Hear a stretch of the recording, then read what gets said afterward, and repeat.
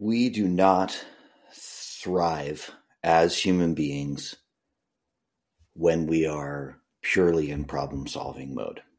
Hi, I'm Chris DeSantis, and this is the Swim Brief. And today I want to talk about our natural problem-solving orientation as human beings and why I use positive psychology to coach people and get them to develop a different cognitive pathway because I believe that pathway allows them to thrive in a way that sort of instinctual orientation does not. So in order to understand what I'm going to be talking about, it's important that you accept, I guess, some theories about human evolution and history, and those are always subjects that I find myself very interested in, and we'll give a very surface level introduction to some of it. Human beings have evolved over millions of years, in my opinion, to be problem solvers. And I think the reason is really simple. Solving problems is the skill that will keep you alive. Okay. If you haven't had water for 3 days, for example, solving the problem of where to get your next drink is the line between life and death. If you're under some really dangerous physical threat, solving the problem of defeating, of avoiding, or otherwise deflecting that threat is what allows you to go on, procreate, pass your genes on. So I think that we are the descendants of millions of years of natural selection that have selected for problem-solving qualities.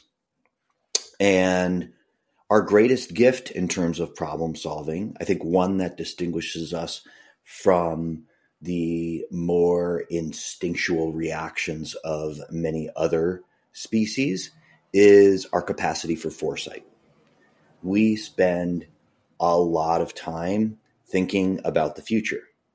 Our mind projects into the future and it tries to identify problems before they are salient, before they are right in front of our face, so that we can solve those problems before they arrive, or sort of know what we're going to do before they arrive, because big problems, right?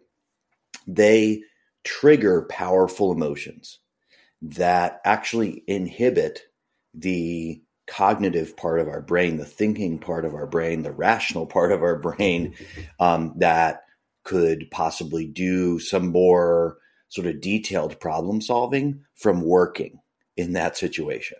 It's rendered almost useless the higher the emotional state that you're in. All that said, I believe that we can be much more than problem solvers. And I believe that because although our evolution has led us to that point, I would guess that the majority of decisions made by anyone listening to this podcast are not life or death, right? They're not like the ones I introduced this on. It's not, where do I get my next drink of water? And I'm going to discuss 2 reasons why I coach people and sort of the process for why I coach people the way that I do and the intersections that has with problem solving. Problem solving is an automatic orientation for nearly all of us. And the foresight that powers it can lead to a very mechanistic system of thinking. The better we get at solving problems, the more problems we look to solve. This is one of the reasons that high achievement often leaves us pretty unhappy, because that competency in problem solving that we've used to achieve at a high level leads to us actually expanding our capacity to see more unfixed problems. So it actually being very competent at problem solving makes us see more problems, right? And experience that there is more, but we become more sensitive, become more aware to the problems in ourselves that we perceive or the problems that we perceive around us. I coach people to set their orientation to opportunities rather than problems. And that is extremely difficult. Part of why I should say, is that we are extremely naturally talented problem solvers. Okay. We are not naturally talented opportunity realizers. Okay. And so that means that it takes a lot of conscious and intentional work to develop that orientation. And it requires cognitive upkeep. And it is, as far as I can tell, basically impossible to do by yourself. Maybe there's some monks out there that are, in a cave somewhere in solitude that are doing it. But in my experience, in the work that I do, I think that it is facilitated so strongly by having another mind to interact with and sort of meld with. But one way to maintain that connection is actually comes back to problems. And a part of setting your orientation to opportunity is that you realize is developing a new definition for the role that problems serve in your life. They are not, outside of the problems of pure survival, little things that we need to fix, right?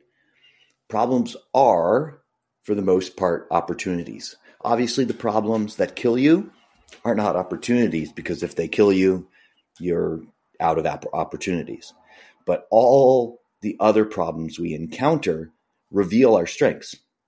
And while there are some situations where our strengths can be used kind of in a brute force fashion to solve a problem, those problems are not the ones we get the most growth from. We grow from problems that are essentially unsolvable, because these are the opportunities that reveal our capability to change the rules of the game in a way that puts that situation in our favor. Okay, so I did a lot of high-minded talking there. So before I go any further down the rabbit hole, I want to go back to the beginning and explain what I mean by orientation and explain what I mean in greater detail, everything that I just outlined.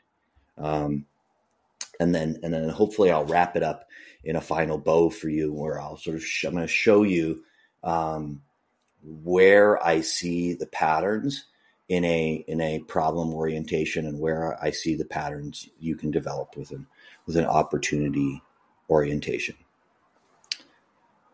Start this way, okay? Imagine the number of decisions that you face on a daily basis.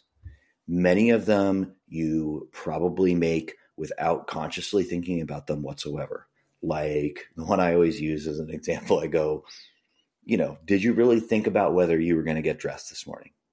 Right. But there's a long list of habits like that your mind has formed shortcuts, and there's various systems it uses for forming shortcuts. So you're not burdened by having to, weigh each and every decision. And without these shortcuts, you would have such decision paralysis. It would be crippling, right?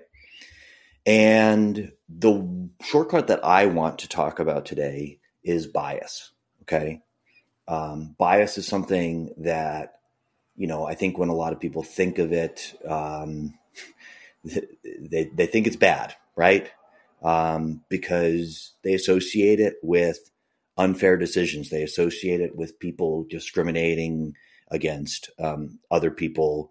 For some reason, they associate it with stereotyping, etc. But I want to discuss bias outside of that connotation and just focus on the fact that when I say bias here, bias is a filter for decision making, right? And I believe that most people have a problem solving bias, right? And as I said in the beginning, the reason is evolutionary. We're not far from the descendants that faced a lot of decisions that were life or death. So a bias towards problem solving was essential for survival.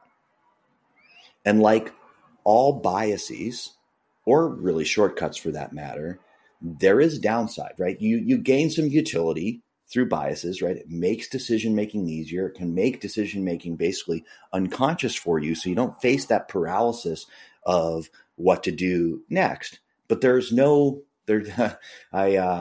somebody much wiser than me said this, there's no free lunch in nature, right? So, you get a benefit from your biases in certain situations.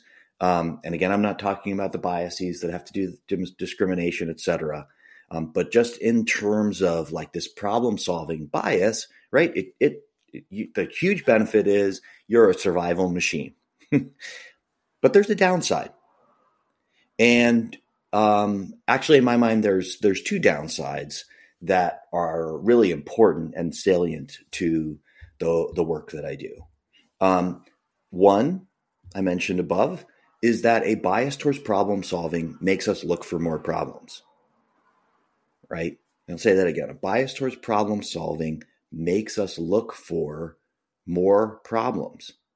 Because if you start with that orientation that,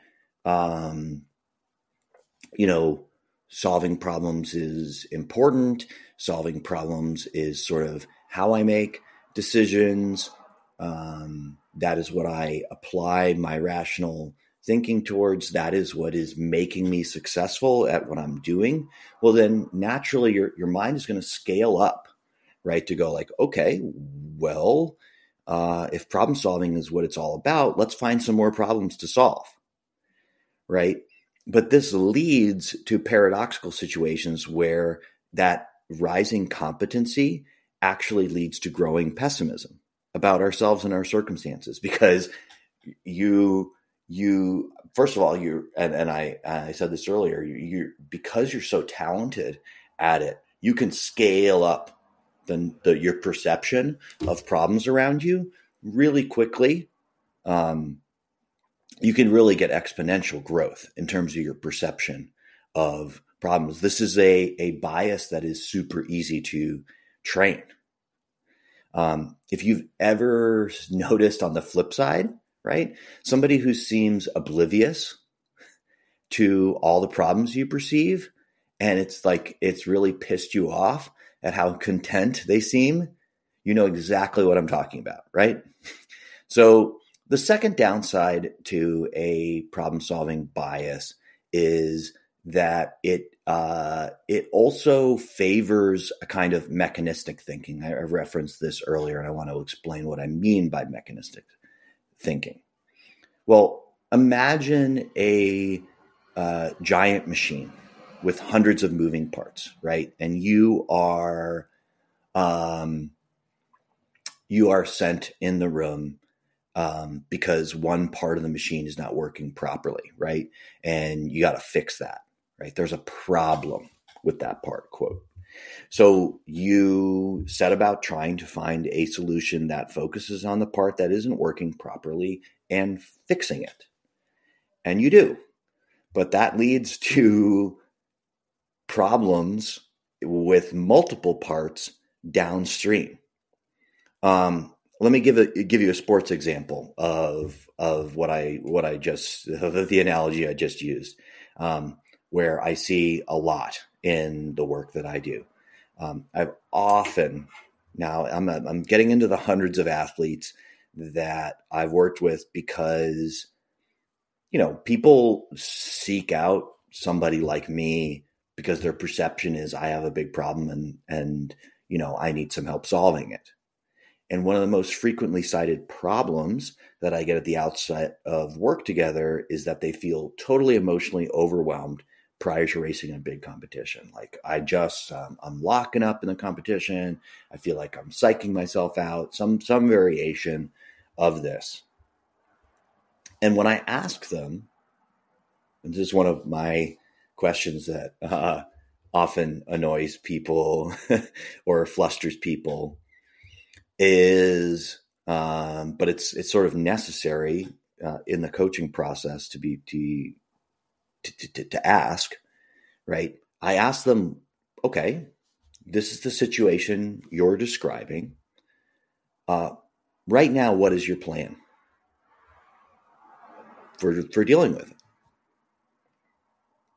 And most of the time, actually, they don't even have a plan. They don't even, right? They're like, why? That's why I'm here. I mean, like, I don't have a plan. And in my opinion, they don't have a plan because in their mind, they go, well, I haven't figured out how to fix the problem. And they think that the problem is that they are in a heightened emotional state around a big competition. Well, the solution to that problem actually is really easy. It's to not give a damn about how you do, to not care. But people only come up with this solution as an absolute last resort. And they usually call it quitting, or if they're a little bit later in their athletic career, retiring.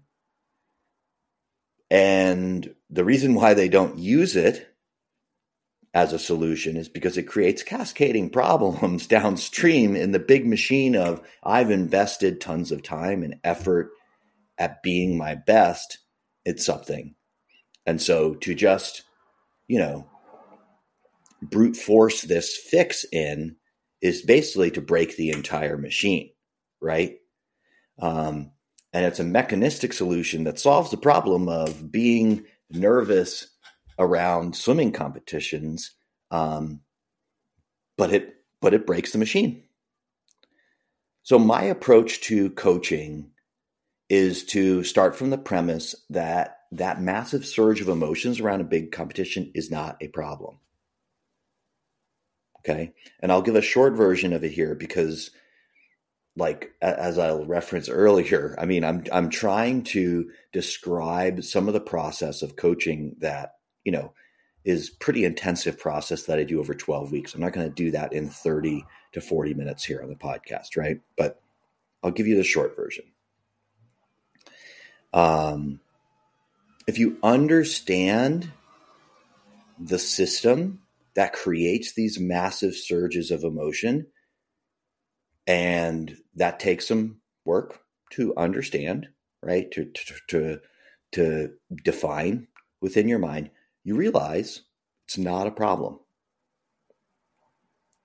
Do you think, for example, that the urban legends, which have some shred of truth to them, of mothers lifting cars off of their children came from people that weren't experiencing a massive emotional surge? No, emotions are the most powerfully motivating force we have. Okay, so athletes that have big surges in emotion around competition are actually people that care the most, that have their most of their heart invested in what they're doing. And that's why we see people who say that this is their problem. They're most frequently people who are super dedicated and actually train really hard and really invested in what they're doing. Personally, if it were me, if I were building my team from scratch, okay, I would take a team full of competitors that had their heart so much in what they were doing that they were saying that, yeah, sometimes when I race, I just feel totally overwhelmed. Okay, I want a team full of those people because those are people who are all the way in. Okay. And I think that another kind of bias informs the way that most of us perceive the way that athletes, quote, should be around competition. And that's a survivorship bias, right?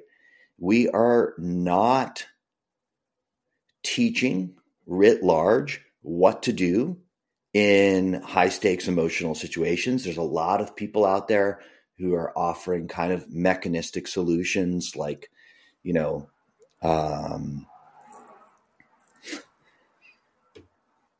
I don't want to get into, I don't want to pick on anything because I don't have time to get into my critiques of some of these things.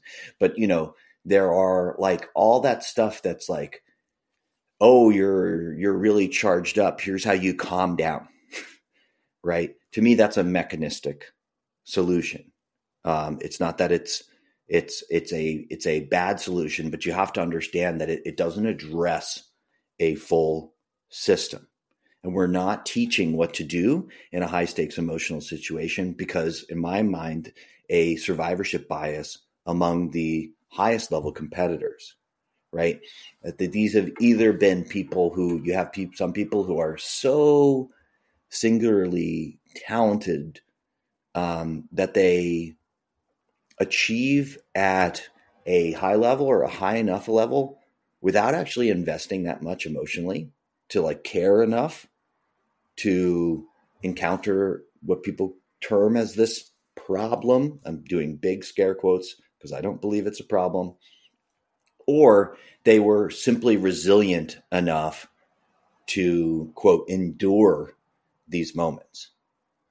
But as I said in a previous podcast, I think we can do far better than resilience. Okay. The panic that many athletes experience as emotions flood them in the heat of the moment is both a product of vestigial systems of survival and a lack of capitalization on the opportunity of the power of that flood of emotions. The panic also owes its connection to a mechanistic problem-solving orientation. We get emotionally invested and our heart is broken by a result. So like, we've experienced a moment where like our heart was just pumping right before the race. And then we, dove in and swam. We touched the clock and went, oh man, that was so bad. We're so disappointed. Right. And then because we're so invested, we become obsessed with like, I got to solve this problem. I was too emotional, or I was too like emotionally unregulated ahead of time. I've got to solve that problem, but it's not a problem to be solved. It's an opportunity. Okay.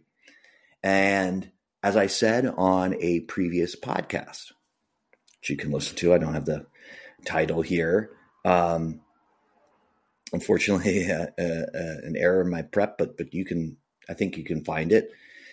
Devastating emotional situations are the biggest opportunities we get for growth. If we view them as problems to be solved, as a way to avoid, as a, like I got to find a solution to avoid being in that situation in the future, we're actually really inhibiting our own growth. Okay, so to wrap this all up, let me describe the pattern that a problem orientation or a problem, you're never going to not have some bias towards problem solving. Like that's just so heavily put into us that you're not going to get away from it. But let's just say a dominant problem orientation can set you up, okay, to the pattern it can set you up to be in. And then I'll describe the pattern that I coach people to be into. Okay, so you start with a problem orientation. That biases you towards identifying problems that need solving. You use pessimism to solve them. I didn't really get into this, but pessimism plays a really important role in problem solving because it is another part of that vestigial system, right? I need to solve this or something terrible will happen. I will die, right? So you use a lot of pessimism to solve problems. You encounter more and more problems as you train your, world-class problem solving, identifying, threat identifying mind, right? So you start to feel overwhelmed. as the list of problems exceeds your ability. You begin to avoid emotionally charged situations because you know on some level that your emotions override your ability to reason. So you start viewing those emotions as a problem and you cut yourself off from growth. Then you become frustrated with your lack of improvement, right? But through that problem orientation, you actually cut yourself off from exponential growth. Okay, sound familiar? To me, honestly, it sounds way too familiar. I've been down that pattern more times than I'd like to admit. Okay, here's a different pathway. And as I said, you can just give some space for this. You can start to train this up, right? Opportunity orientation. You actually train a bias to identify the potential for growth in any situation. You develop optimism. Something good can happen. I mean, optimism, again, is the best system for identifying and capitalizing on opportunities, right? So you synergistically develop optimism when you train up in opportunity orientation. And in the same way as with problem solving, you encounter more and more opportunities, but you actually, the growth of the opportunities that you perceive is quite slow because you're not naturally talented at being biased towards opportunities, right? So it grows at a very manageable rate. You start to look forward to emotionally heightened situations because you actually begin to understand that they are the biggest opportunities you get, right? If you have an opportunity orientation, well, if you have a problem orientation, you're not necessarily excited to find giant problems that are extremely hard to solve. But with an opportunity orientation, you want big opportunities because those have the highest rewards, right? And the reward in this case is growth. And you learn to, in that way, love your own emotions, both positive and negative. And as a result, you can really grow like crazy. So this podcast, I will admit, is wholly inadequate, right, to describing the process that I typically use, 12 weeks of intensive coaching to develop this in people. But I hope that you can see some of the concepts in what I just described. Thank you, as always, for listening. If you're interested in coaching, you can contact me through my website, chrisdcoach.com. DM me on socials, chrisd_coach on Instagram, CD Swim Coach on Facebook. And later this week, listen back. Me and Joel are going to be talking about how we evaluate potential. So I hope you guys are going to enjoy that, and I will see you then.